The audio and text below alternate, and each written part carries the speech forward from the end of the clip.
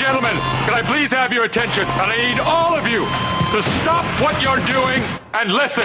Now, live from Chicago, the Hal Sparks radio program Mega Worldwide. I have come here to chew bubblegum and kick ass. Hal Sparks, actor, comedian, and multimedia personality. And I'm all out of bubblegum. Hal Sparks. All right, let's do this.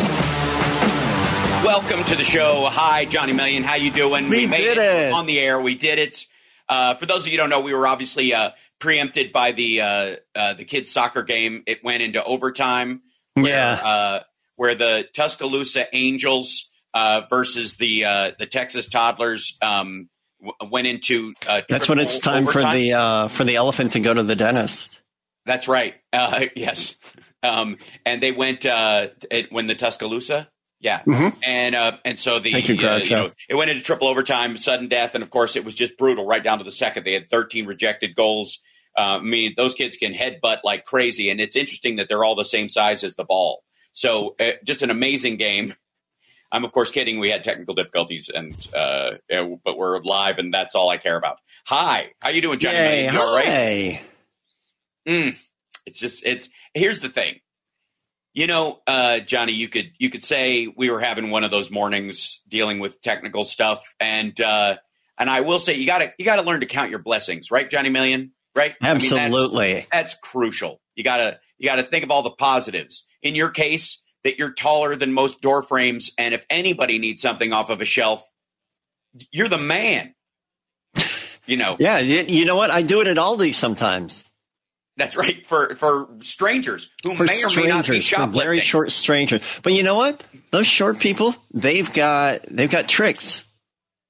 Oh yeah, you don't have to tell me. They climb up the shelves. I look over and I see them standing on a shelf. It's I'm like amazing. A little spider monkey. Yeah, like I got this, man. As long as the heavy stuff, as long as the cans are heavy on. Oh, do we not have audio on this thing? Hold on 1 second. Let me make sure everywhere. And it's just to me, and here you go. Just getting this stuff out there for whatever reason. It's being wonky. We'll see. No sound, no sound, no sound, no sound, no sound, no sound, no sound. Muted, you're muted. Hal, there's no sound, you're muted. Muted, muted, muted. Look down, Hal. You're muted. Mute. Sound. Hal muted. Hal's lips are moving. Mute. Audio.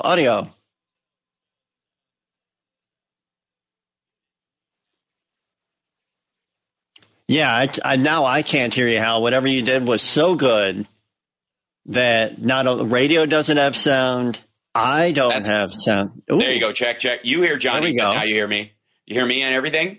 I hear you. I don't know if chat hears you yet. Okay, good. See, that was fun.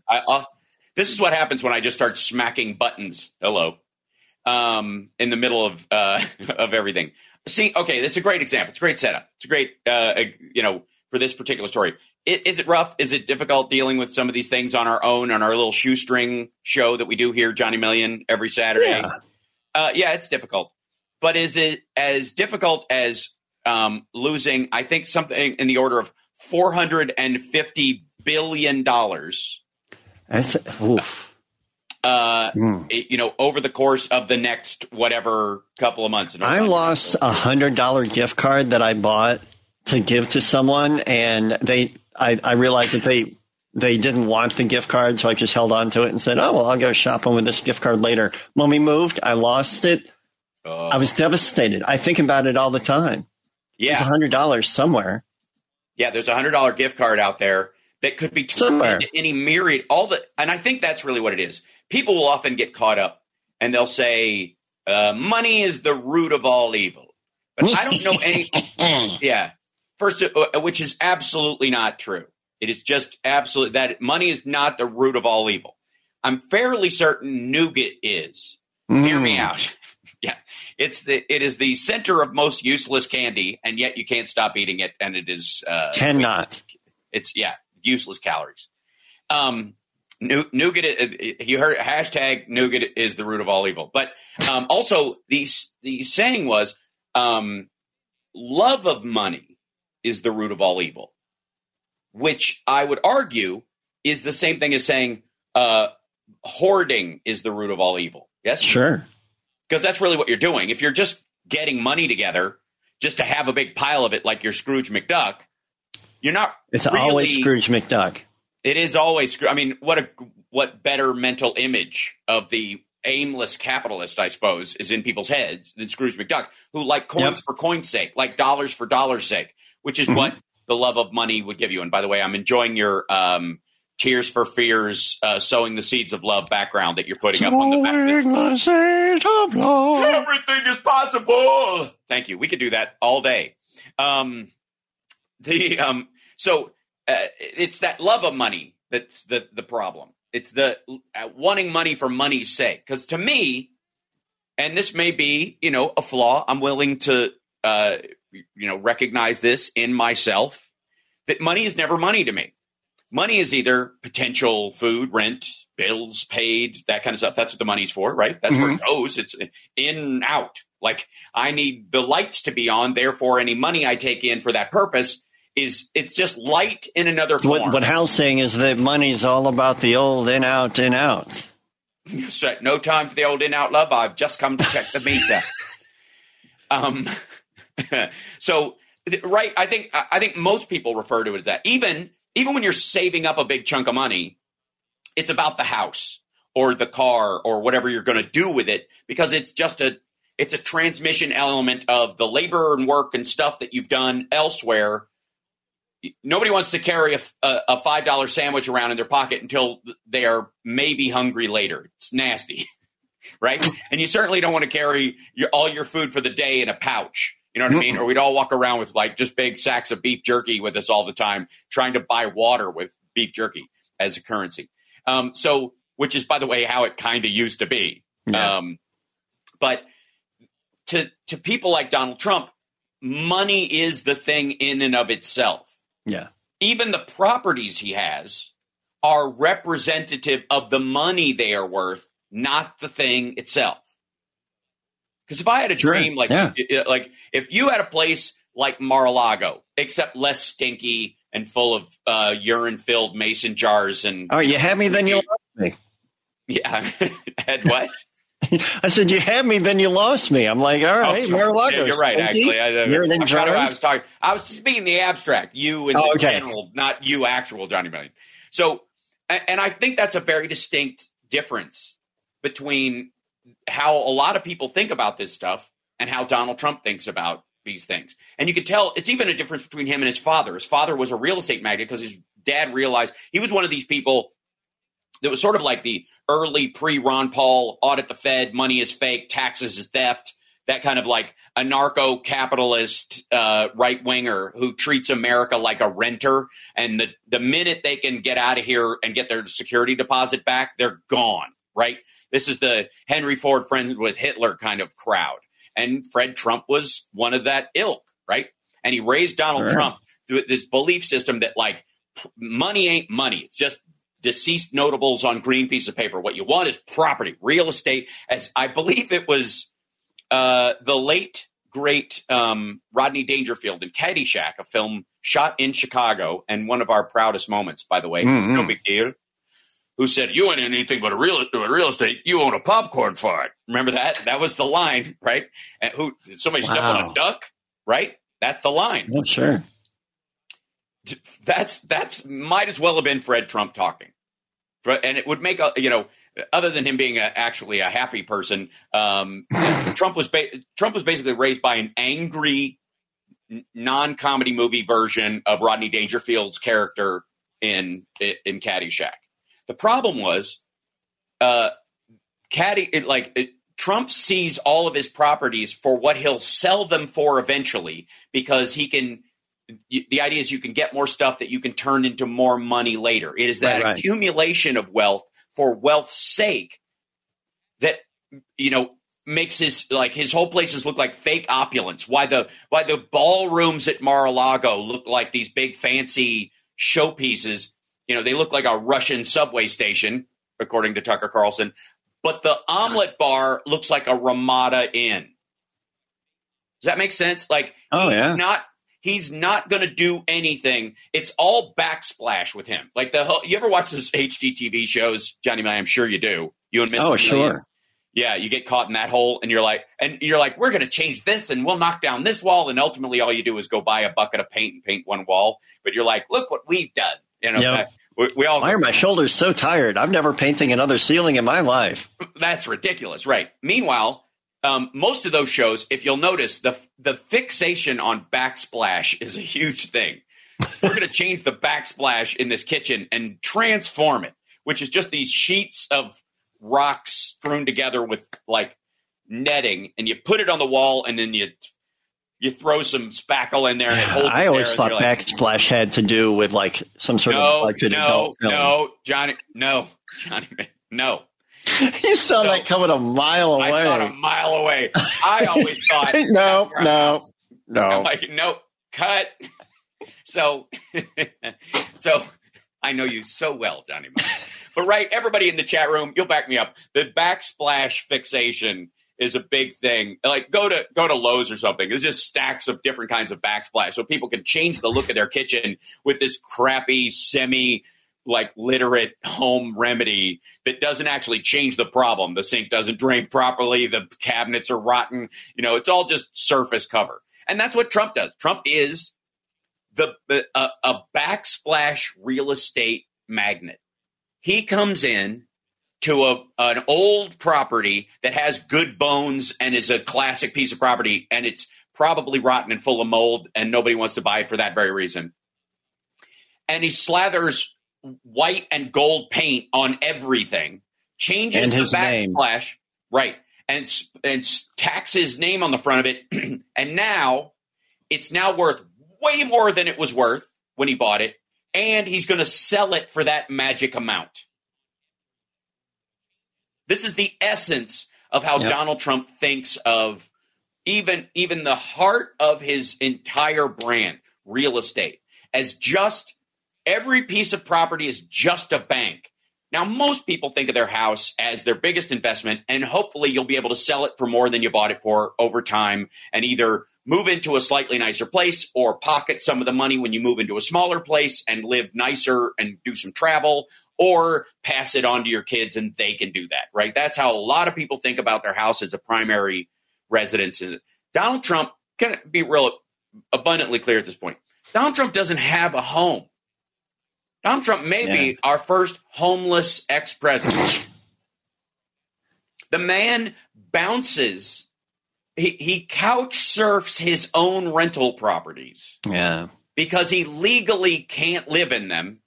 And he refuses to buy a house like every other president post-presidency that is, up to the test. It's bizarre. Once you just think about that for 1 second. This guy who's supposed to be a real estate mastermind doesn't own, a Shangri-La, some house of his own. The Obamas have a nice house that they live in, and it's walled because they're the Obamas, and Donald Trump set the whole "he's really from Kenya" crowd on them, so they kind of need security.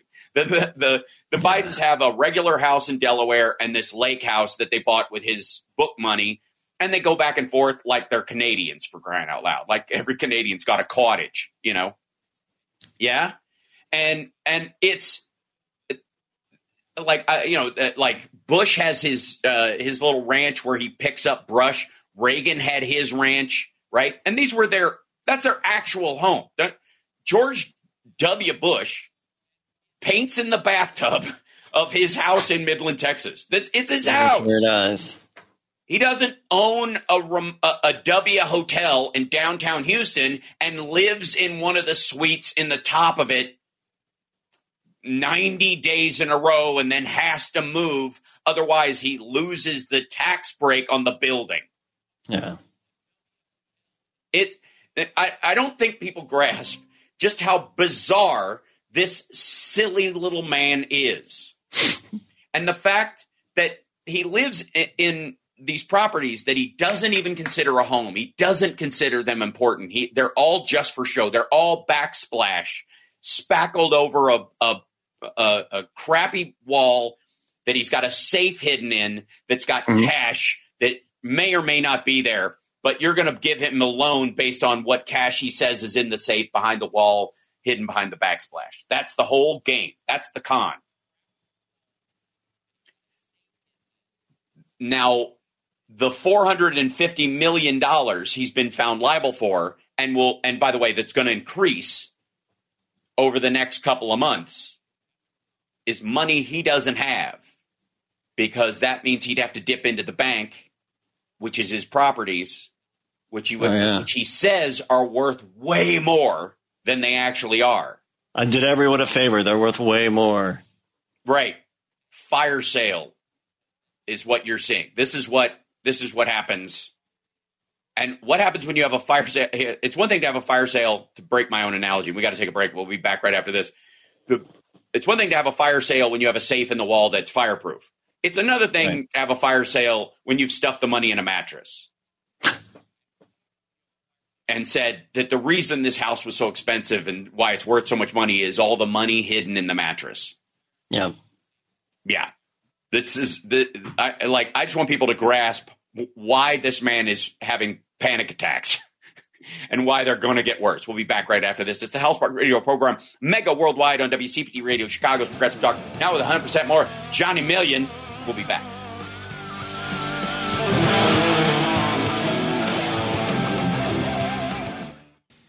Welcome back to the Hal Sparks Radio program, mega worldwide. Thank you. Welcome back. So Johnny Million, the story we were talking about before the break, $450 million in total money that Donald Trump has been fined so far, including the $354.7 million and the inability to do business in the state of New York for the next 3 years. He can't start a business or run a business. Neither can his kids. Don Jr. and Eric both fined $4 million each. Ivanka dodged anything, and she's the one that can afford it. That's the funny part. Between her and that $3 billion wealth fund that the Saudis set up, what is it called? The Jamal Khashoggi Memorial Wealth Fund that was set up between them and the Saudis.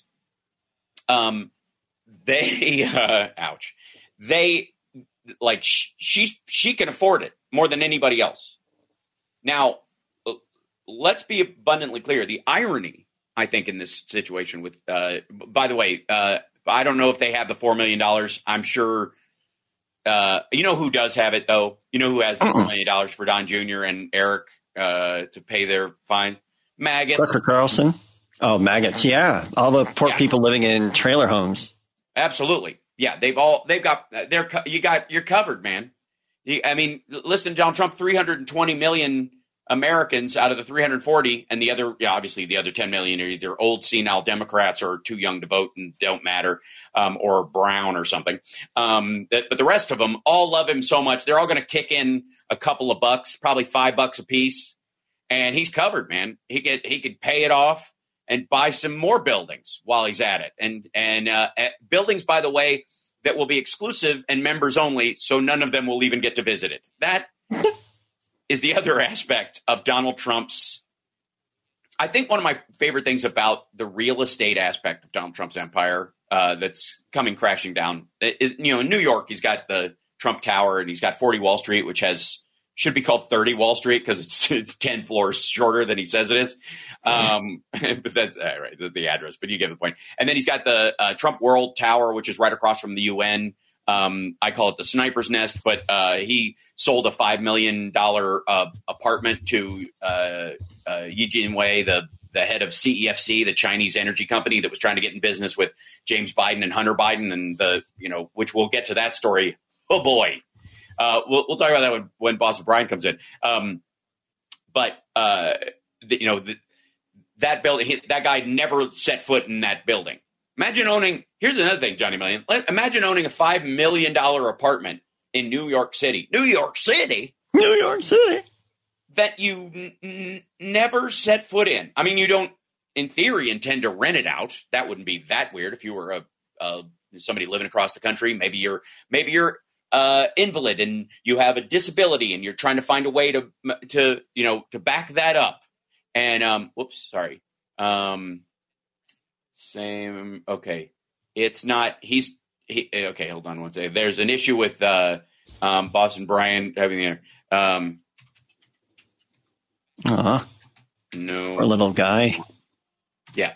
He put a one. He put a 1 on the end of something, and that doesn't exist.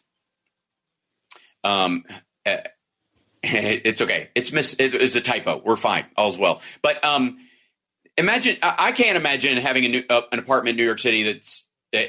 I mean, I can imagine it. I'm trying not to right now because I would want it too badly. I'd love to have an apartment in New York City that I go to all the time when I'm in New York and it's my place and whatever. And then when I'm not there, Dave Hill lives there. I don't know how that works, but I just put him up in an apartment and leave him there just so he can have rent free and if not in my head, at least in New York. But if you had an apartment in New York in Manhattan, a $5 million place, and you never even furnished the place. That's so weird. Right. And the reason you never, and here's the thing, the reason you never furnished it is because you're planning on, economically speaking, the greater fool theory making you some money. Meaning you were an idiot for paying $5 million for this empty apartment in a half vacant building that nobody else really thinks is worth that. But eventually, some moron who thinks the same thing you do, but thinks in the future it's going to be worth even more, will pay you 5.5 for it. And you make $500,000 on a piece of property you never set foot in, that nobody ever set foot in, nobody's ever lived in, because some idiot just like you is going to pay $5.5 million for the pleasure of leaving it empty until someone else comes along. Like that. There you go. Right. That is, and that is the essence of the Trump model. It's the Armando Montalongo model. If you remember that guy, make real estate with no money down. That guy was big, real big for a while. He was all over. I think he had a show on HGTV, but he would run these things, and I just remember his name stood out to me, Armando Montalongo. That's a good name. And I was like, if that guy wasn't a real guy, that's a character I would come up with. You know what I mean? Like that's right. This guy, he would flip houses and he would cascade rents. He would buy a place, fake equity in it, again, throw a backsplash on it, get it evaluated at $50,000 more than it was worth, take $50,000 in equity out of it as a loan, use that $50,000 to put 10 down on 5 other cheap houses, and then build and build and build. That was the model. When do you think that guy was real big? When do you think and then wasn't anymore? Yeah. Any idea? 2008. Yeah, I was about to say 2007. Yeah. Yeah, 2007 into 2008, the whole build was coming, and then 2008, that whole model just magically went away.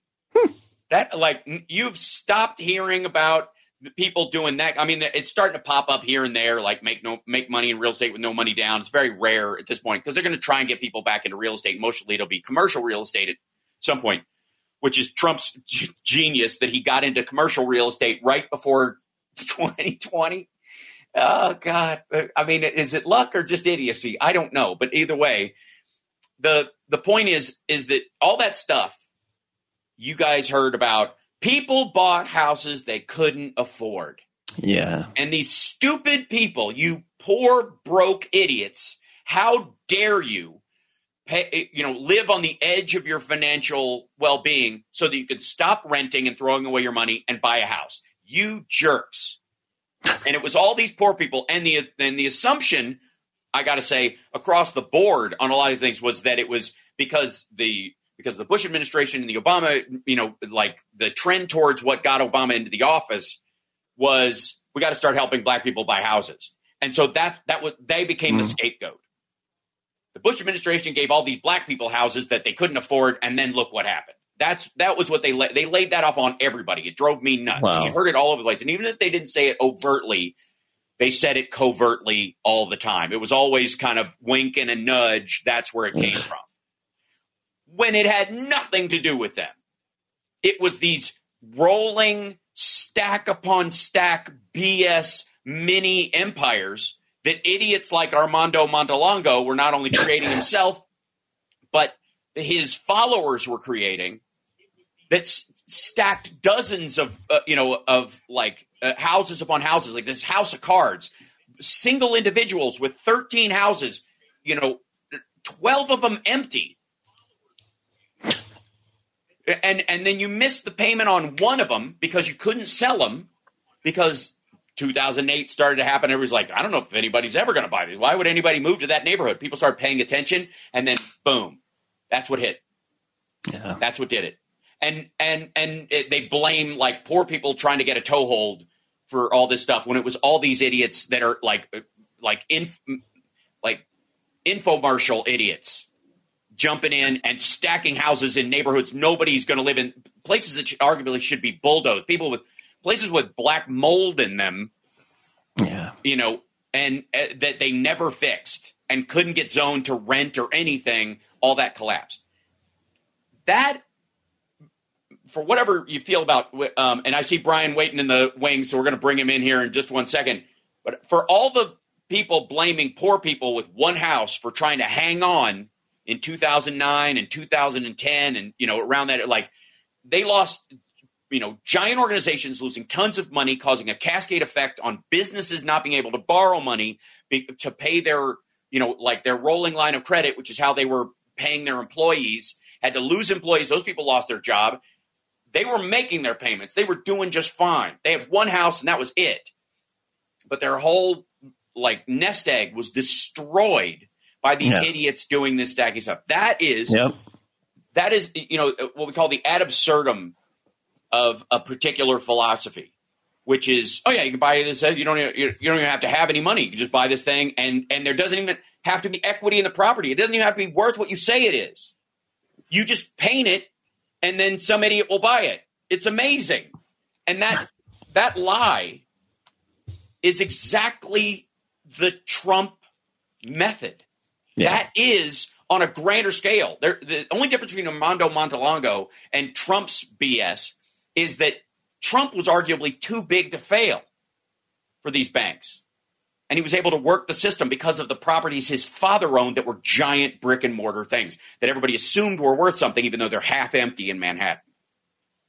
I'm going to take a break early real quick so I can bring Boston Brian in to join with us on this, because I will get on this diatribe and I will not let it go, because I will be like a dog with a bone, and he knows it because he gets that way as well. While you're in the break, think about patreon.com/Boston Brian, and we'll be back right after this.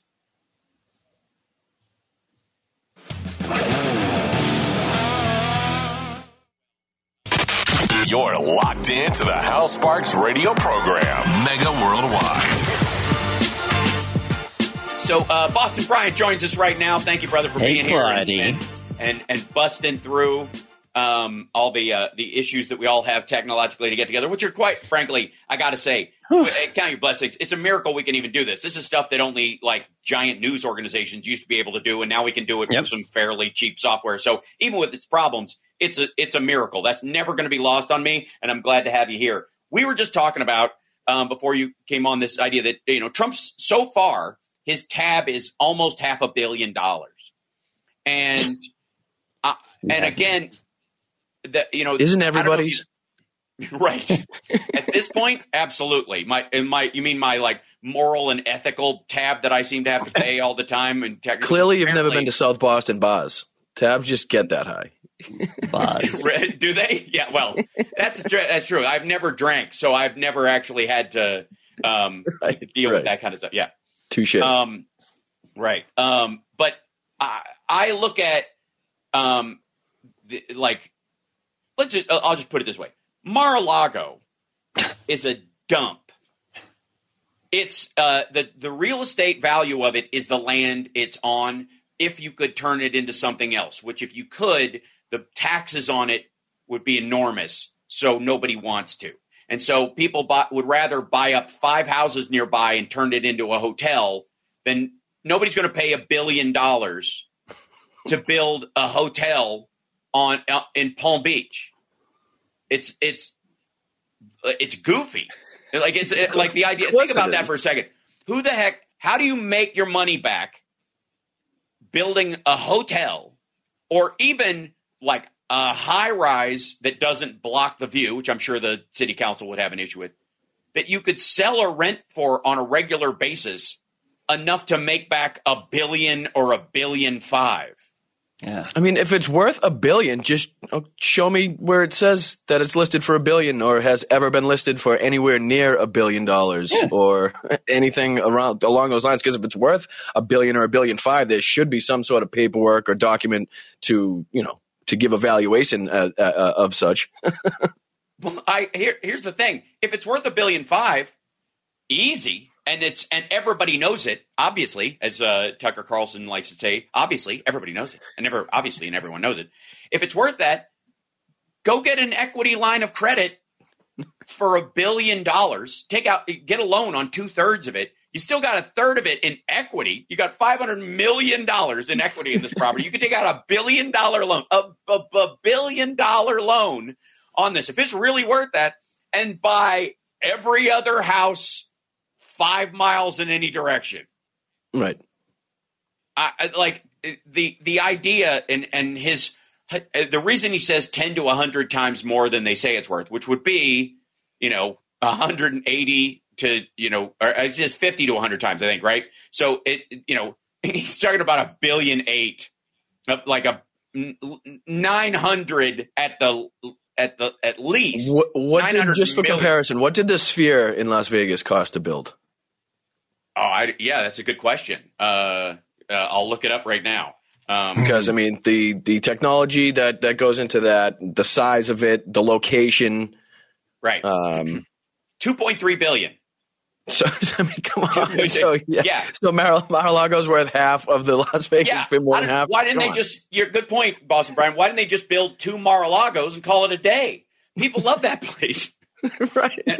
I mean, I know a lot of people haven't been to the Sphere, but I know everybody who likes a good omelet bar behind a red velvet rope in a weird, using an IKEA like particle board furniture. They could do like little gold gondola rides around the property. Yeah, that'd be great. Yeah, and you could fly in real alligators from Florida, which by the way makes it a great place to raise children. But really, just think of that. I mean, just even think of some of the most expensive properties in the United States that you've heard of and what they look like. Bill Gates' properties or in Washington or, any one of these huge California mansions. I mean, there's no comparison as to what they look like and what they're worth and what Mar-a-Lago looks like and what is actually worth. Especially with, like you said, all these private homes, you can – if you had enough money, you could buy it, knock it down, and build whatever you want on that land. Yeah. You know what I mean? If you got the money to do it, you can't do that with Mar-a-Lago. Yeah. I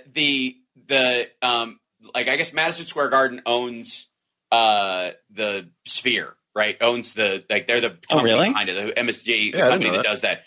Yeah. And the original price of it, when they cost overruns because it was expensive and stuff, sent it to 2.3. But the original cost was $1.8 billion, which is exactly what Donald Trump says Mar-a-Lago is worth. The insanity of that is just ludicrous. And I mean, just forget the projectors on the outside of it and the design elements and the new technology and whatever, the size of the place. It has 160,000 Did you see the stage, though?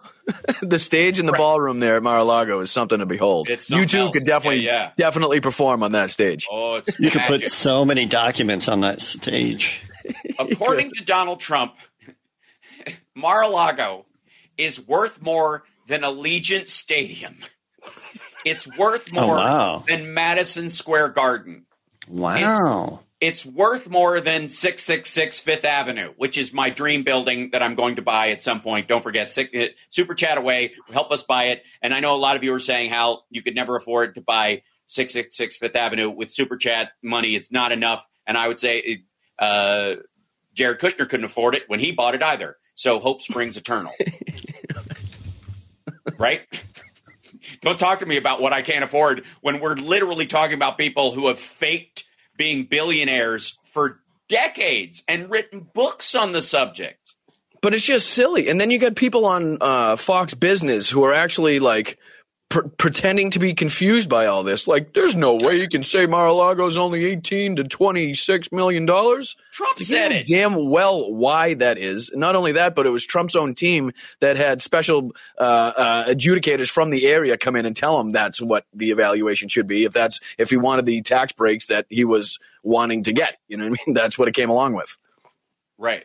That's and again, just like the gold laminated and mix of paint and my favorite part, I think, of the last week, and I think this summed it up. I think I might have been all in on the idea that the place is worth something. It's worth worth a pretty penny. It's probably worth more than the houses and area of the same general size in the area, until Donald Trump decided to give his little press conference out in front of the place, which, if you haven't seen it, where he comes out and just angrily yells about with all the planes. Just constant airplanes every 9 minutes. Just like, oh my! Not the little ones either. Not like a little Cessna that takes like 2 seconds to go by and it's not that bad. Flying over at one point it was like every 5 minutes. I was like, I'm impressed at just the volume of airplanes that they're getting out of that place. It's almost like they were evacuating the place, but it's like that all the time. Right. Mar-a-Lago is in the flight path. It's in the low flight path of the airport. So, is it worth mentioning the man is not supposed to be living there to begin with? Yes, I brought that up before. He's homeless. He's our first homeless president. You'd think he'd be more sympathetic to the working class, but apparently not. The man can't afford to buy his own home because I guess they'd have to do a soft credit check and he couldn't pass. But the amazing part, soft skull check he could. That's right. Yeah, a sponge head check. But literally every time he was talking, he's coming out. It's worth so much more money. This place is going to the greatest property in America. People. Don't forget to wipe that jet fuel. The fumes are falling on you as we speak. Just make sure you shower. Yeah. Welcome to the chemtrail ball that Alex Jones throws here all the time. That just occurred to me. But you will light up in the dark for the next day or two, but that should fade. Glow. You have that Mar-a-Lago glow. Everybody thinks it's a spray tan. It's not. This is jet fuel. This is the effect of jet fuel on human skin. This is what I get for having the upstairs apartment, and somebody keeps leaving the window open, and I keep getting dusted with jet fuel and coolant. Which would explain his cognitive abilities. You should see what shakes loose from the ceiling when the tires from the 747 scrape against the roof. Yeah. I find it amazing that this dump is his nest egg. That this is the place. Like he's like, and he's going to defend it. He's painted himself into a corner where he's got to defend this place. I mean, you're going to have. This has got to be where the Trump library is when he passes. It just has to be. It's the only way they're going to be able to keep it in the family, unless they, I think if you wanted to truly have a legacy for each of these presidents, different reasons. The Obamas have a place in Chicago. Again, the Midland, Texas ranch of Bush and all this stuff, as sort of heritage places for these presidents. Jimmy Carter's house in Georgia that he built himself and worked on forever. I think the true legacy of Donald Trump, if it was going to be in line with the brand, is that after he's over as a human being, all of it there's a hostile takeover of the family business, probably by Jared Kushner, where they just sell off everything. Sell off the parts of everything. Like they section off, and the only thing that's left in the middle of like downtown Bedminster, which is now, the little gated community they build on top of Bedminster, is this one little patch of land you're not allowed to build on. That's a hole in one of the big buildings that if you look down in it, you can see Ivana's grave. Oh, wow. Don't know, wow me. We got to take a break. We'll be back right after this. Phil Bittner's going to join us, and I'm going to keep Boston Brian in just because it's been that kind of a morning. We'll be back right after this. We need him. We need him. We need him.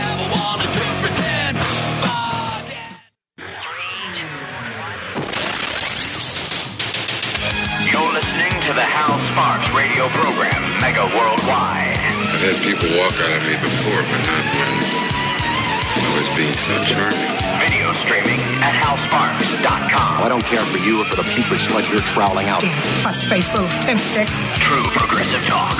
Might be a good time for you guys to give up. Well, this is our, it's a good first attempt. We shall see what we shall see. But joining us right now, Philip Ittner is live in Kiev. He's joining us in Boston. Brian's still with us. Johnny Million, there you are. And there you'll stay. And here I am. Yes. Welcome. How are you, Phil, first and foremost? I'm okay. I'm all right. I spent the day pushing back against Russian talking points and tankies and what have you. So massive misinformation campaign going on right now. Right. Huge. Mm-hmm. Never seen it like this before. Well, and I guess it's a good place to start. Is that they seem to think that this is while the House members have left for 2 weeks.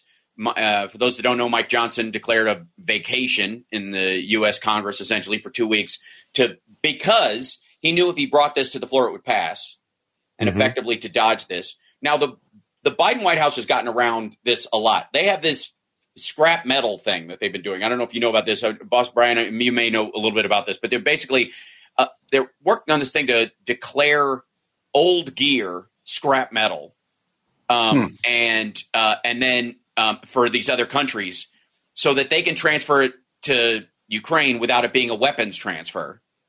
So Ecuador famously did this recently, and that's where you had the banana tariff, the great banana wars that Russia is going through right now, that they're not taking in Ecuador. Not only are they not buying Ecuadorian bananas, but they are saying that they're full of pesticides and bugs and all kinds of stuff like that to try and destroy their business in other countries. So they're putting out these like giant they're attacking Ecuadorian bananas simply because I'm going to fall for the old Ecuadorian banana trick. Yeah, take these bananas. But that that is the workaround, and we're doing it with several countries. We did it with Germany. Yeah, they're doing it with I think Greece is in there. Greece, yep, exactly. It's got a lot of the FDR workarounds of World War II flair to it. You know what he needs? A lot of workarounds to get around the Neutrality Act. Yeah, absolutely. What I think a lot of people are proposing, and I'd love to see it happen. I don't know if he'll do it, but just make an executive, make the decision that 300 billion that proposed idea of taking their assets, which have already been seized, but transferring them to Ukraine. I would not be terribly surprised if there's a pathway for him to do that. There is one of the things that I've been hearing about in terms of that, and they've been back and forth about that, the international rules on it, because it would allow it sets a slippery slope, but the interest on those things can be claimed. So we're just holding on to your money, and you're not allowed to move it. Sanctions stand to that. But let's say they have $100 million from some Russian oligarch in a bank someplace. The bank technically, while it's handed, and they have to be able to pay it if it's ever ruled they have to give it back. But while it's there, they can loan it out, and they can make interest on that. And that interest can be given to Ukraine or to support, refugees or provide aid. And that has one way to do it. Yeah, that's one way to do it. But it's been a wild 24 hours, or 36 hours since we heard Navalny died, and the massive campaign that's going on there, and the fighting in Avdiivka, which looks to have fallen to Russian forces. It's been a wild, it's been a wild few days. Starting with I guess Trump's declaration of invitation rather to Russia, go ahead and do whatever you want to a NATO member, and then it's just gotten crazier and crazier. And the information campaign online is again unlike anything I've seen, especially on Musk's platform. That place has just gone crazy. Yeah. Yeah, you may have seen there. There's a lot of talk. And it's so clearly orchestrated by the GRU. I mean, they're just once you see it, you can't unsee it. They're pushing forward this comparison between Navalny dying in prison in Russia and an American Chilean guy dying here in Ukraine in prison about 3 weeks ago. A guy by the name of Gonzalo Lira. There is absolutely no comparison between Alexei Navalny and Gonzalo Lira. Gonzalo Lira was like a Tokyo Rose or a Lord Haw Haw. He was an information warrior. He was a propagandist, and he passed along information to the Russians. He doxed out Ukrainian soldiers and volunteers. If it had been anybody other than an American citizen, they would have chucked him in prison a long time ago. Right. He was a middle-aged guy who was a chain smoker, who was, I'm no Adonis, but at least I'm well aware. I'm conscious enough, but he was not in. He did not keep himself in good health. It was right. And even if they had given him, and presumably they take care of their prisoners there better than the Russian. Almost anybody does. Certainly better than the Russians. Yes. Yep. But that didn't mean he was going to be able to dodge it. Time comes for us all, I suppose. But the very distinct idea that somehow I guess Navalny went for a walk and was unresponsive in his Arctic prison. Yeah. I mean, I don't see a benefit to Russia making the decision yesterday or whatever day it was to make the call to take him out. They had him isolated. They had him in a Siberian prison. I think, in my opinion, it's much more likely that it was malnutrition, organ failure, some sort. I mean, he wasn't healthy when he got back into Russia. Ultimately, Russia and Putin are directly responsible for the man's death. But the way that people are saying that he was assassinated kind of paints a different picture. It almost makes it seem like this was a direct order from Putin went down yesterday to end rid of him, basically. Well, and I think the order happened a long time ago. Is the argument that we're going to slowly murder this guy? We're going to torture him to death by starving him, putting him in terrible conditions, and the like. Which is how in modern times, that's how you get rid of the politically difficult if the eyes of the world are on you and you're trying to pose as like you have a real reason for whatever your fight is in Ukraine or something like that. Right. You got to I don't know. He seemed fine when I left the room. That kind of argument. You can't. Well, it certainly wasn't for elections because let's face it, Putin has elections wrapped up tightly enough where he wouldn't have to make the drastic move to take out Navalny in order to ensure his victory. Although they were arresting people for laying, flowers at this site for killed political activists in Russia. They rounded people up for daring to, some people were doing it and kind of quietly keeping themselves. They just put a rose and split. But some other folks were protesting. They got arrested and they're gone. I just think he was almost more beneficial to Russia being alive, being able for them to drag in front of the camera every now and again to be like, look, he's still alive. He's still here. Kind of keeping the pro Navalny, anti-Putin underground, let's say, kind of at bay. Now this kind of almost risks sparking some sort of uprising.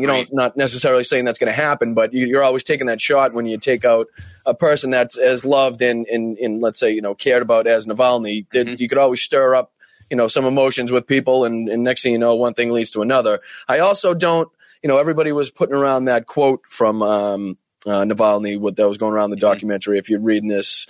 And I kind of think that's a pipe dream as well. I kind of just think if the pro-Navalny group were that strong and have been that strong, they would have taken more advantage of the whole Prigozhin fiasco and incursion into Russia. That would have been the time to kind of, make your voices heard and the time to strike if you really were that strong to make something happen in Russia. But again, this is just my opinion and just I don't think we'll ever really know the full story. That's why I'm almost tend to believe that the Russians did try to resuscitate him. You know what I mean? Right. Like, oh crap, this isn't going to look good, especially where they were getting good press, whether it be people hate watching or otherwise from Tucker's interview. You know what I mean? Yeah. A lot of people saw that, whether it was for hate watching, whether it was for, because news agencies needed to get the clips and they played some of the clips on there, or, people that actually listened to hear what Tucker and Putin had to say. I mean, he was getting his history lesson there heard by many people. So, and a lot of people were also saying, I've heard, that they were trying to take focus off of the recent oil refinery losses in oil strikes. And it's like, I don't see that either, because I don't see it hanging around in the Russian news cycle long enough. I don't think Putin would want Alexei Navalny's name splashed all over the nightly news that he controls for so long. I mean, the whole point of isolating him is so he doesn't hear about it. I hear you on that. I would argue that there is the physics of a mortar round kind of idea about a story as well. And you'll see this in politics all across the world, and we've seen it recently here in regard to like the border bill and the like, is that where the argument's going to land in a few months, so you take the hit now so that by the time you reach this one particular point, it's in the past and there's so much stuff that's happened between now and then, that the idea is that Russia might be planning some sort of purge effectively of anybody they got to cover their flank after the election. As soon as he's reelected, he can just start purging people that he needs to get rid of. And so to do this now, even though it's messy, but they had him isolated. They had him under control. They had him under wraps. I mean, he's isolated in a Siberian prison town, for crying out loud. I mean, what could possibly do? That was it. I would also agree that drew attention as well. That the fact that they moved him up there made the world's suspicions kind of continue to thing, and then it ended exactly like people thought. I think I agree that the people around him didn't know that didn't. Well, that's why I say I think it was beneficial that they could keep walking him out on camera. I mean, remember there was a few times where he kind of went missing, and it stirred up the news cycle. Like, okay, where's Navalny? We haven't heard from him. That type of thing. Right. Whereas you can, you've heard from his lawyer say, I just saw him a few days ago. He seemed to be in good spirits, but that, you can't really deem too much from that either. My uncles were in good spirits when they were passing from cancer. Meanwhile, their bodies were failing them the whole time. Right. So you can't, he may have been in good spirits and laughing and stuff, but that doesn't mean inside he wasn't failing. You know what I mean? So there's a lot of unanswered questions. Exactly. When we're going to come back, either way, I don't think anybody, I think like Biden said, nobody was surprised that this happened. And I think the expectation is that this is how that their system works, whether by accident, force, or just inevitability. This is what happens to the opposition in Russia these days. And the interesting thing is it's creating all kinds of parallels in the conversation about Donald Trump going to jail, where the right wing has been able to say this is what the Democrats, they're trying to kill him like Navalny was killed. Like they're complaining Navalny was killed, and they're trying to do the same thing to Trump. Right? We've heard that a bunch of times. We got to take a break. We'll come back. The number of Russian casualties crossed a major milepost, and we'll talk about that on the way back as well. Meanwhile, check out Philip Bittner's YouTube channel and bookmark it, and we'll be back right after this. You're locked into the Hal Sparks radio program, Mega Worldwide. Welcome back. So the death toll and the casualty count in Russia continues to climb in their war of ego against Ukraine and I guess the rest of civilized society. And that number crossed the 400,000 mark, which I predicted when our dear friend Philip Bittner was on with us on Wednesday. We could you could tell that in the next 72 hours it was going to clear that number. Horrifying. The volume of dead and this and I think and I guess this would be a question for both you guys since you've had a lot of experience in Russia and in war zones, Phil, and Boston Brian, huge World War II fan. The volume of people killed in this is extraordinary. I think it's historically large now. Yeah, well, they were determined. A lot of that came in Avdiivka. They were determined to seize Avdiivka, and the reports are from out there that they just flooded the place, and right. and they overwhelmed the Ukrainians. So the Ukrainians retreated.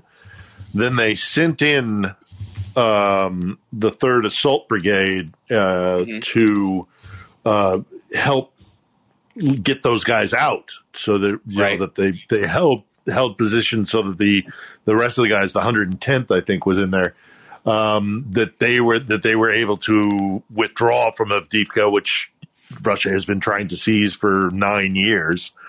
So they were able to. The 3rd Assault was in there, and they were just grinding up the Russians. I mean, they were taking significant casualties as well, although I'm told by someone here who has direct contact with 3rd Assault, is that, they took casualties, but they're still intact. So, it's obviously it's not good news, but boy, did they make the Russians pay for Avdiivka with every inch that they went. So it's not good that they withdrew. They withdrew in no small part because we have let them down profoundly, and what is happening in Congress and the lack of sending shells here and actually supporting these people as we promised we would do. There's no doubt that they lost Avdiivka in no small part because of it. They did manage, however, today to, in typical Ukrainian fashion, draw out 3 Sukhoi 35s, these advanced fighters with fighter bomb capability. They drew them out with a feint, and when they drew them out, they got into position of air defense batteries, and so they knocked out 3 of these things in one day, which is pretty good in a single day. And I've been out there. I have been out there. So all this conversation of like Avdiivka is this major, major defeat, and it changes the metrics of the war. I mean, it's a loss for sure. That's not a good thing. But they have fallen back to positions. After Avdiivka, what happens is the terrain out in the Donbass turns into these long, sloping not plains, but fields, where separated between bocage. Like, Brian, you know exactly what the bocage did to our troops in Normandy, right? Mm-hmm. But add to the, in addition to bocages, separating these fields, these are long, long fields that slope up at a low ratio there. So if you were able to put defensive positions along the bocage there, along the tree line, as the Russians come up out of Avdiivka, they're going to get slaughtered. They're going to get absolutely slaughtered. So they're actually, and this is not trying to, turn a turd into a diamond, because it is bad news, but they are in a much better defensive position than they were trying to hold Avdiivka. And, if the Russians, it's not like this, again, like Bakhmut. And I remember when Bakhmut was, this whole thing, and if Bakhmut falls, there's going to be this collapse of the Ukrainian forces. No, man. There is defensive line in depth. They are ready to receive. And if the Russians come up out of Avdiivka and try to move west, they're going to be pounded again, because their armor is going to be in open ground. And even with a lack of shells, the armor that the Ukrainians have will make the Russians pay for it. So, but yeah, they're slaughtering them. They're going to get to 500,000 in, goodness gracious, when spring comes on and the fighting really resumes, they're gonna cross the 500,000. They're going to be 500,000 dead Russian soldiers. Hal. Can't hear you. Yep, we lost you, Hal. Check one. There we go. Hi. There you are. You're back. Yeah, just magic. I was saying that in less than 90 days, that there is going to be 500,000 dead Russians. And how far away is the Russian election? March. Yeah. So 2 months after the election, less than 2 months after the election, the first thing that the newly elected, reelected Vladimir Putin is going to confront everywhere is the fact that his country has lost half of a million people fighting for ground they could have just struck a trade deal with and paid a minor fine or what have you. To that point, fees.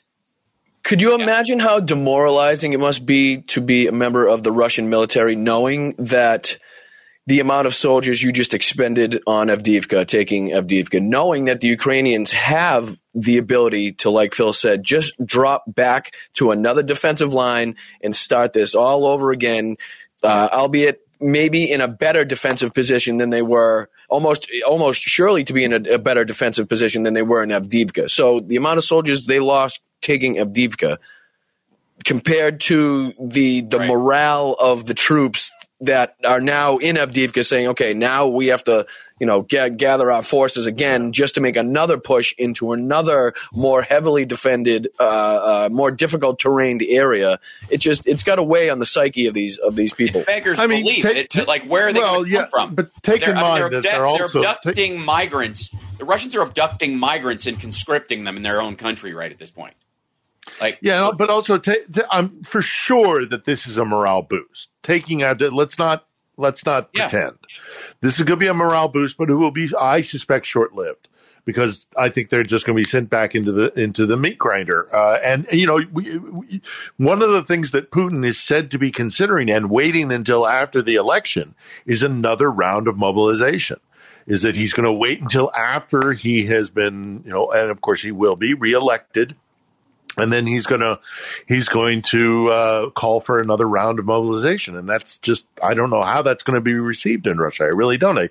I mean, at 500,000 dead. And you guys were talking about Navalny and why now and all the rest of it.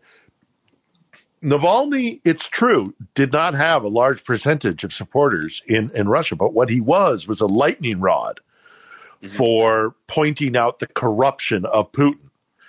And because of his work with organizations like Bellingcat, and let's also look. Let me say first and foremost, I was no fan of Alexei Navalny. Navalny was a very complicated man. I've spoken to people. I never met him, but I've spoken to people who have. Nationalist as well, too.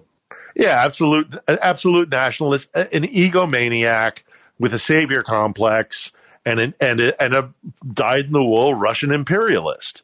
Mm-hmm. He was no saint, but what he did do effectively was pull the curtain back on all the corruption of not only Putin but Putin's cronies, and that in an election period probably wasn't going to sway anything. But because Russians are notoriously cynical and fatalist anyhow, but. At least they wouldn't be able to ignore it when they went to the polls. And so, but as you also both mentioned, and rightfully so, as with Gonzalo Lira in the Ukrainian prison here, which, look, there need to be reforms here. The prison system here is still a holdover from the Russian influence and the Soviet system. Those prisons are brutal. I have been in two Russian prisons in my lifetime. Okay, I did a report on a prison in Kaliningrad where they isolated AIDS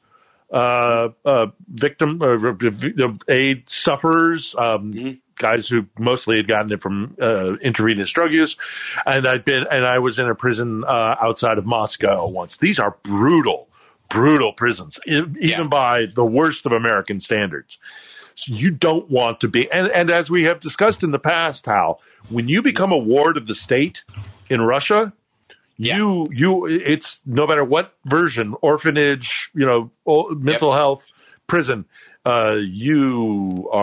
you're a burden on the state, and therefore, especially if you require intensive daily medical care. You're not just a healthy. You're going to be worth it. You're going to outlive your usefulness, and that was probably the one thing keeping Navalny alive was his political usefulness. And maybe in the world, the way we got to take a break, but maybe the way Phil talks about Navalny it's very different than our experience of the sort of mythology around Navalny that we know in the States that kind of exalts him a little bit higher. the Russians, are looking at him from a different perspective. So, Brian, we may both kind of be right in that regard, in that in terms of what they might think of his value outside versus what they see of it every day, or what the attitude towards people in Ukraine or in the surrounding countries feel about Navalny and his worth. And is he worth more to scare people, or is he worth more to get rid of so that he's no longer a thorn in their side, so he doesn't keep making messages and he keeps smiling in our faces and showing that we may be weak while our people are dying in the field? There's a bunch of reasons why they might, but that both things can be true. The outside image that's created in the Western world that we deal with, and the internal view that they have every single day, there's a mismatch between how we perceive things and how they perceive things. And I think that goes to what Phil's point was about how Russians see the world as this kind of Ruski Mir, zero-sum game, dog-eat-dog situation. And that's got to infect your brain and how you deal with the worth of human life. We got to take a break. We'll be back right after this. We're going to take some questions. Johnny Million's going to look up some in the chat. If I dare test the internet gods today one more time my word. to try and get just asking a question might shut stuff down. But that we're gonna get through it, kids. We're gonna get through it. We'll be back right after this. Attention. Stop what you're doing. Because we're coming back to the Hal Sparks radio program, Mega Worldwide. Oh my God! They went a little crazy with it, and I appreciate it. Now let's get back with Hal Sparks' radio program, Mega Worldwide. I know I have lots of input, but I also want to make sure we get some of our questions in. So, Johnny Million, what do you got in there? You may have questions for Boston Brian and for Phil. And I do, yeah. My first one is coming from Seattle Susie Q. Please ask Phil what he thinks about this announcement. Quote, Justice Department transfers approximately $500,000 in fortified Russian funds to Estonia for Ukraine. Mm-hmm. $500,000? Yes, sorry, dollars. Oh, okay. Drop in the hat. Come on, we can do better than that. Mm-hmm. That's nothing. That's a drop in the bucket. No, we can do way better than that. We need to do way better than that. Say we have to. Yeah. Well, and again, I will argue that the administration must get credit for the fact that it is doing everything it can within the law to get as much stuff. So I watch some of these like semi-right wing or right leaning or military sort of channels all the time because of doing the show and clips that I watch and stuff that shows up in my feed. And there's some guys who are like, have been covering the Ukraine war from the beginning. They're former Army guys, and they talk about it from a tactical point. And as much as they're like anti-Biden and they're not necessarily pro-Trump, but they're definitely anti-Democrat most of the time. They're on the right side of the Ukraine issue. Is that the initials of the podcast? Yes, absolutely. Yep. And so these guys, bless their hearts, it's weird. It's a fixation they have, but whatever, I can look past it. But they've been on the right side of the Ukraine issue, and they are dug in and angry about the Republicans dragging their feet. And they are on the right side, I would argue, of the Israel-Hamas situation as well. They're pretty, as former in-the-field guys, they have a much more kind of cogent view of what's actually happening. That said, they had a thumbnail that said U.S. turns its back on Ukraine. And it had a picture, it had two politicians on it, Mike Johnson and Joe Biden. And let me tell you, there is a huge distinction when it comes to turning your back on Ukraine between those two gentlemen. And it's not a lesser of two evils. It's a singular evil. Mike Johnson and this small pack of House Republicans, if not for them, this stuff would have passed a long time ago. Every other Republican, if they didn't feel corralled by maggots and fearing for their electoral life, these guys would have a long time ago. Yeah. When Rob did that show by himself, he was a lot. Go ahead, Phil. Go ahead, bud. Well, I was going to say, I've heard among certain communities that there is criticism, actually, that Biden could be doing more. My perspective is that Biden is doing well, but I do think he could do a little bit more, especially now in this crunch period. I'm not going to be hypercritical of him, though, because he has been good on this subject. He has rallied the NATO allies and all the rest of it. But I do think he could knock it up a little bit. He could get a little more proactive. I do not see any evidence of that as a fact. And I maybe on a send more level bully pulpit. Send more attackums. He could up the number of attackums. He could up the number of HIMARS. He could up the number of F-16s. I don't know that that's from a budgetary standpoint, or what the money that's been allocated, or the volume that's been allocated, or what's available. Yeah. I don't know what they have available. I don't either. What the rules either. But if it was, and so. Yeah, which is why I'm not nearly as hypercritical as I think this group that you're mentioning is, or what I've seen from other people, or indeed from some Ukrainians here. I mean, there's been criticism. Equating the two is insane. There's no, not even about, of course. Anywhere close. What Johnson is doing is deplorable. It's disgusting. It's one man holding, and then to go on recess, while people are dying here, is just beyond reproach. And also, I think you're right. I think he knows that if it actually does go to a vote, there have been a number of Republicans who have this week very publicly said, I'm not running for re-election, which means they're not beholden to the base, which means they can vote their conscience. I'm hoping that, and I'm also hoping, and I think it will happen with maybe a couple of defectors, I'm hoping that Jeffries can keep the whip and keep the Democrats in line as well, because of the element of the Israeli ad that's in the A group. I think he'll be able to.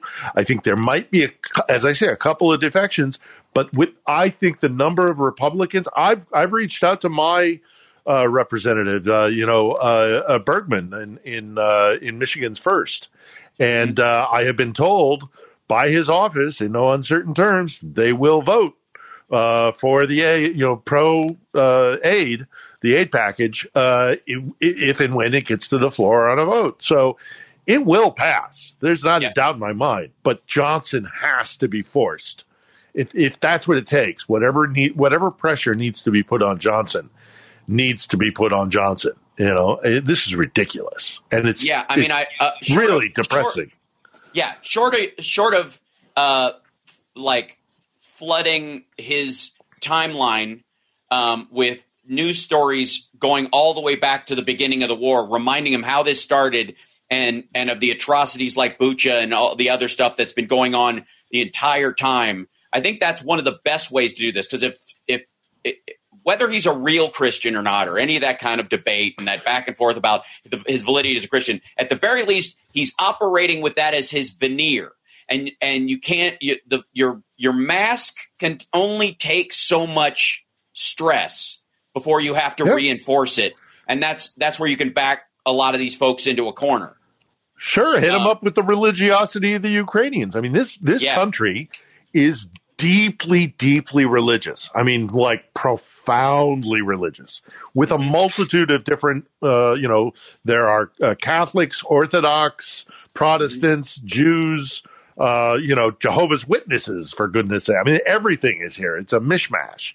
But they are devout, and most of them admittedly are Orthodox. So, hey, or Catholics, or, hey, Johnson, Ukrainians are Christian too, and they are suffering badly.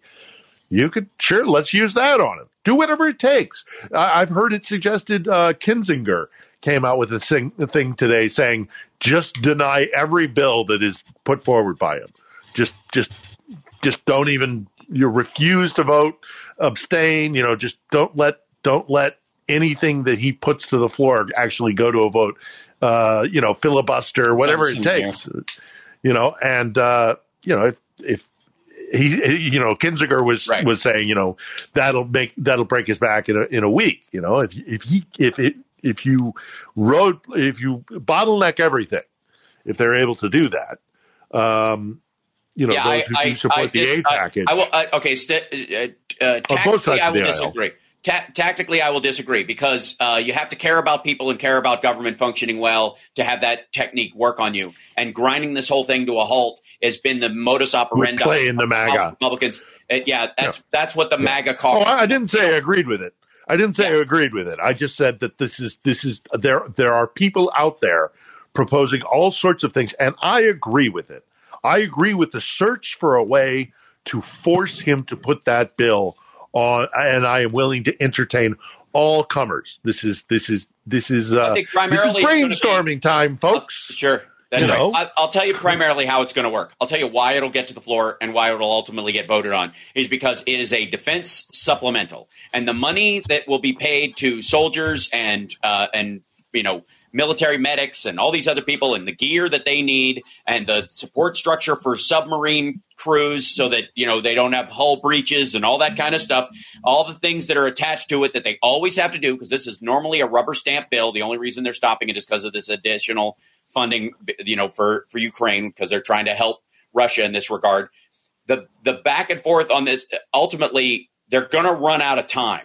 And the Democrats, to some degree, aren't worried that real soldiers are going to be harmed by this and that this will just be a drawdown in certain areas that will just scare Republicans, namely stopping the flow of fentanyl. The ships that are blocking the flow of fentanyl from South America that comes in through Cuba and Florida, that's going to have to dry up. We won't be able to afford that first. The nuclear subs aren't going to be pulled later. But that's going to start scaring the Republicans the potential for that, and that's what will get it through. Because that money has to be paid out or our soldiers don't get paid or we have to shorten missions or pull people home or, first thing that goes is fuel and arms. If you're not firing stuff, you're firing stuff up. And if you don't have the fuel to fire something up, you got to park the boat. There's one other factor. There's one other factor, though, that needs to be brought into consideration. And it's a very serious one is that do we have the time? Do we have the time? Ukrainians are dying every single day, single day. And I get where you're coming from, Hal, and I think that's definitely a way that it might be resolved. Ultimately, it will be resolved. It will be the bill will get to the floor, and I believe it will pass because it needs to. And there are enough people who know that. But time is of the essence. I say this as somebody, and I realize I'm biased. All right, so I'm coming at this from a different perspective. I totally get what you're saying, but with all due respect, I'm not arguing that this. We are dying here. I'm We're saying, dying. We're dying. Yeah, I know. I agree. I'm just saying that's the longest they can hold out. And the problem is that they're going to, by punting this, they're going to buckle. All the right wing media are going to turn on them. We've seen it happen before, and they're delaying the inevitable. If they would just do it, the right wing's going to turn on them anyways, and they could move on to the next story because the right wing media is a dog with a bone, so it will just chase after whatever the hell, and that'll be that. But what they're doing is just kind of delaying and putting off. They don't instead of pulling off the Band-Aid, moving on, and it's idiotic, right? And it's so difficult for me to talk to, and I am in correspondence with some very influential Ukrainians, and this has been a process that's been growing. And I'm thinking of one right now who's a member of the Rada, and I keep telling her, "We'll do the right thing. We'll do the right thing. Just hang in there." And then he calls the recess, and for me, that was just like, I am so sorry. I'm so sorry. Looking these people in the eye on the ground here in Ukraine, it's very, very difficult. And they also, poor woe is me. It's not what I'm saying. I am just saying that we can do better, and we should do better, and we need to get that bill on the floor ASAP. And if anybody, call again. I've been making this call. I've been making this request for a long time, for the better part of 2 weeks now. Call your elected officials. Call them. Put pressure on. Put the heat on. Whatever they can do. Even just leaving a voicemail. Whatever. Call Johnson's office. Although he is apparently switching off his voicemail. Now's the time. It's really, really critical. And I hear everything everybody is saying, and I respect it.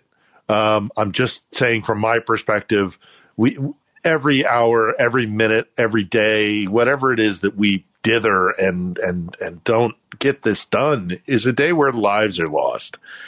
Agreed. That's just again, that's what tragic. Again, neither one of us can change the 2-week holiday, for example, at all. No, the vote could come back the day they come back, but this has to be an albatross hung around the neck of Mike Johnson and everybody else involved.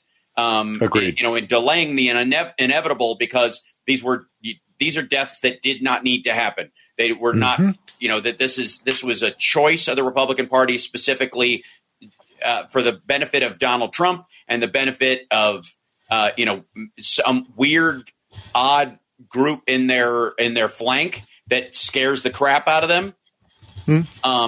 They are this close to losing their majority in the House before the election. So we got to take a break. We'll come back right after this. We got one more question. Got a few more questions. Okay, good. All right. We'll be back right after this. It's the Hal Sparks Radio program, Mega Worldwide.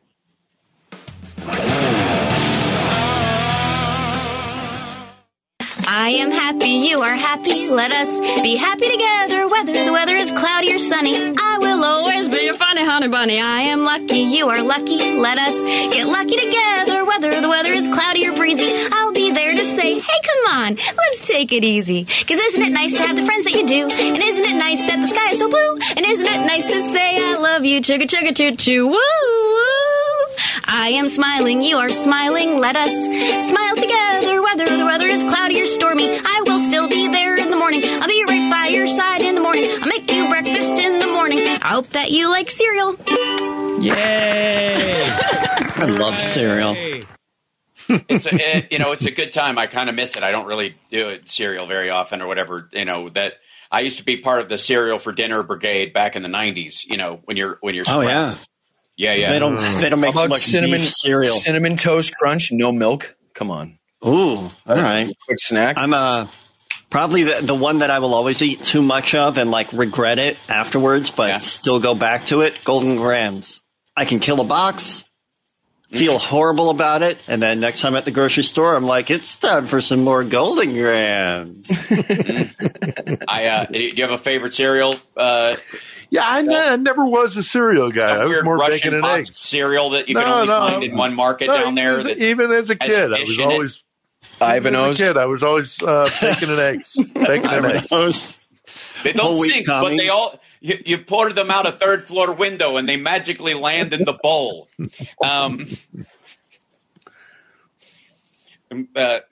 Which, by the way, again, not to kind of bring it back to the Navalny aspect of this, but it's almost like he has ghosted over top of the continual death of other Russian, power players over the last, especially over the last 2 years. Boris Nemtsov, Anna Politkovskaya. And this is what Putin does. And also, the U.S. has got to do something in response to Navalny. I don't know what it is, but it can't just be a finger wag. It's got to be something more substantial. But we'll see. But this is what Putin does. He kills people. You know what? It takes the focus off the fact that they just lost their 26th warship in the Black Sea. Yeah. To a country with no navy, and then, by the way, an amphibious landing vehicle as well. You'll notice, with a massive explosion, you can tell that thing was carrying serious ammunition. They've been fixated on two things. The Ukrainians, when it comes to the Black Sea Fleet, they have been fixated on missile launching platforms, whether it's a frigate or what have you, and they've been focusing on amphibious. So. This is not just done arbitrarily. And when a vessel comes into distance, they hunt these things down, and they're hitting exactly what they intend to hit. Because without the amphibious landing vehicle, there's no way they even try to take Odessa. Much less. And they're proven just how hard they are to hit, even when spotted. These sea drones. I mean, they're so low profile. The nautical drones. They're so their shape in the water is nothing like you want to be looking out for in a warship. You know what I mean? The phalanx can't hook onto it because of the lack of radar. They're the X-wing fighters of boats. Right, the main guns can't lock onto it because of lack of radar, lack of you just. But they're not going after. It's down to shoulder-fired rifles, basically, to dislodge. Yeah, I saw that. But they're not going after. The Ukrainians are not going after things like destroyers. They're not going after mine layers or mine sweepers. No, they're targeting the things that shoot cruise missiles at the cities. And they're going for anything that would potentially aid them in an amphibious landing. This is also so good. They're so smart. A direct result of the attack on the Kerch Bridge, too. And because if the Kerch Bridge was operational, there'd be no reason for Russia to be having to transport their goods and ammunition through, via landing ships via the Black Sea route there, and they wouldn't be putting their ships and ammunition and soldiers in danger of these sea drones. Yeah. Let's grab another question. Yeah, let's do Johnny, it. because I know it's in there. I've got I've got one from Nick Rich. Do the Ukrainian people have access to realistic information about the war? Yeah, sure they do. Yeah, I mean, they have about as much. They have as much access to anybody to information about the war as anybody. One thing that one thing that impedes everybody's getting information about the war is the fact that the Ukrainians are very good at locking down information coming out of the front lines. In particular, their operational security and their information control is very, very good. They do not have embedded journalists but then when we go to war and we have embedded journalists, it's because we have the luxury of including them. The Ukrainians are not taking that chance. They're not taking that risk. So while we get great open source stuff, and stuff does come out, they're still very good at controlling the flow of information. So Ukrainians are able to get as much information, if not more, because obviously they have friends and family and stuff that are out there on the front lines. Right. But they get they get as much as anybody in the world does. There's no overt censorship here when it comes to, blatant censorship here or unreasonable censorship when it comes to the war effort. Cool. Another one, Johnny? Yeah. Sure thing. Yeah, this is from Plainsman over on Twitch. Does Putin's control of Trump translate into a control of the House of Representatives as well, enough to make Trump's undermining of NATO put Eastern Europe at risk? Yes. Full stop. Yes. Yeah. And also I would not be terribly, in fact, wouldn't be terribly, more than I wouldn't be terribly surprised. I'm darn sure that there are compromised congressmen and congresswomen, for that matter, who have the Russians have been working on. Whether or not that is getting them to be fellow travelers or the whole Ron Paul, feeding them, information that that changes their perception of what's actually happening here, feeding them a line, or feeding them propaganda. Come on, or Phil. direct You're not saying that United States politicians that went to Moscow for July 4th, Independence Day, may actually have some sort of compromise on them, are you? No, hey, you don't know what they talked about. There were no American translators allowed in that meeting and no notes. You can't say that, Boston Brian. But even if we take that away, I mean, by sheer dint of the fact that it comes, the Mar-a-Lago, the red line is, from Mar-a-Lago to Johnson or to a variety of other, members of the Senate and the House. And because we know that Trump is compromised by Putin, yes, from Putin to Trump to whomever. And even on the flip side of that, look at the new merger that Trump is trying to set up with True Social with this Chinese company. Now not only will Russia have leverage over them, but if another Chinese company and more Chinese nationalists get leverage over him, either financially or through access to their company or what have you. I mean, he's compromised from all angles, regardless of which way you look at it. Yeah, no, 100%. Do we got time for one more or two more? Yeah, I think so. About 3 more minutes? Yep. This is from John G. A question about drone strikes. Do those focus on smaller targets or big targets? Depends on what kind of drone we're talking about. Some drones will go for large targets, buildings, infrastructure, that kind of thing. Others will go for armored personnel carriers or tanks, or individual soldiers, for that matter.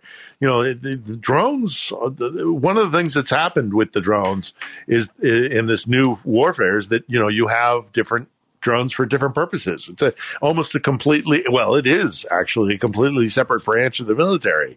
Did you see the rotary barrel they have now to enlarge the capacity of nads a drone can use? So it's like a circular barrel shaped, and instead of, the 2 or 3 that these drones could use, I think it doubles it to either 6 or 8, if I'm not mistaken. Or also what they'll shotgun do, type thing. Yeah. Also what they'll do is they'll swarm.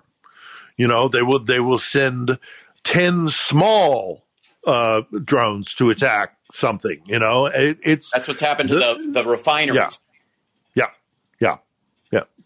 It's because and again, they hit everything. Right. Overall, it's like the idea was that there's one particular place in a site like that will shut it down. There's dozens of places. There's especially like oil refineries and the like have a myriad of areas where if you hit it, it will disable it for a period of time, and they may be able to fix it. They may be able to remedy it, but it'll take them a few days. Well, if you hit 10 of those places with a smaller munition instead of putting all your eggs in one basket and trying to get a missile through, you're way better off. And that's what's been happening to all of these sites. It's again, this is the drone world we now live in. I still think it's rather something new to be able to take out a $4, $5, $6, $10 million piece of equipment with a $500,000, $1,500, $2,500 drone, cardboard drone.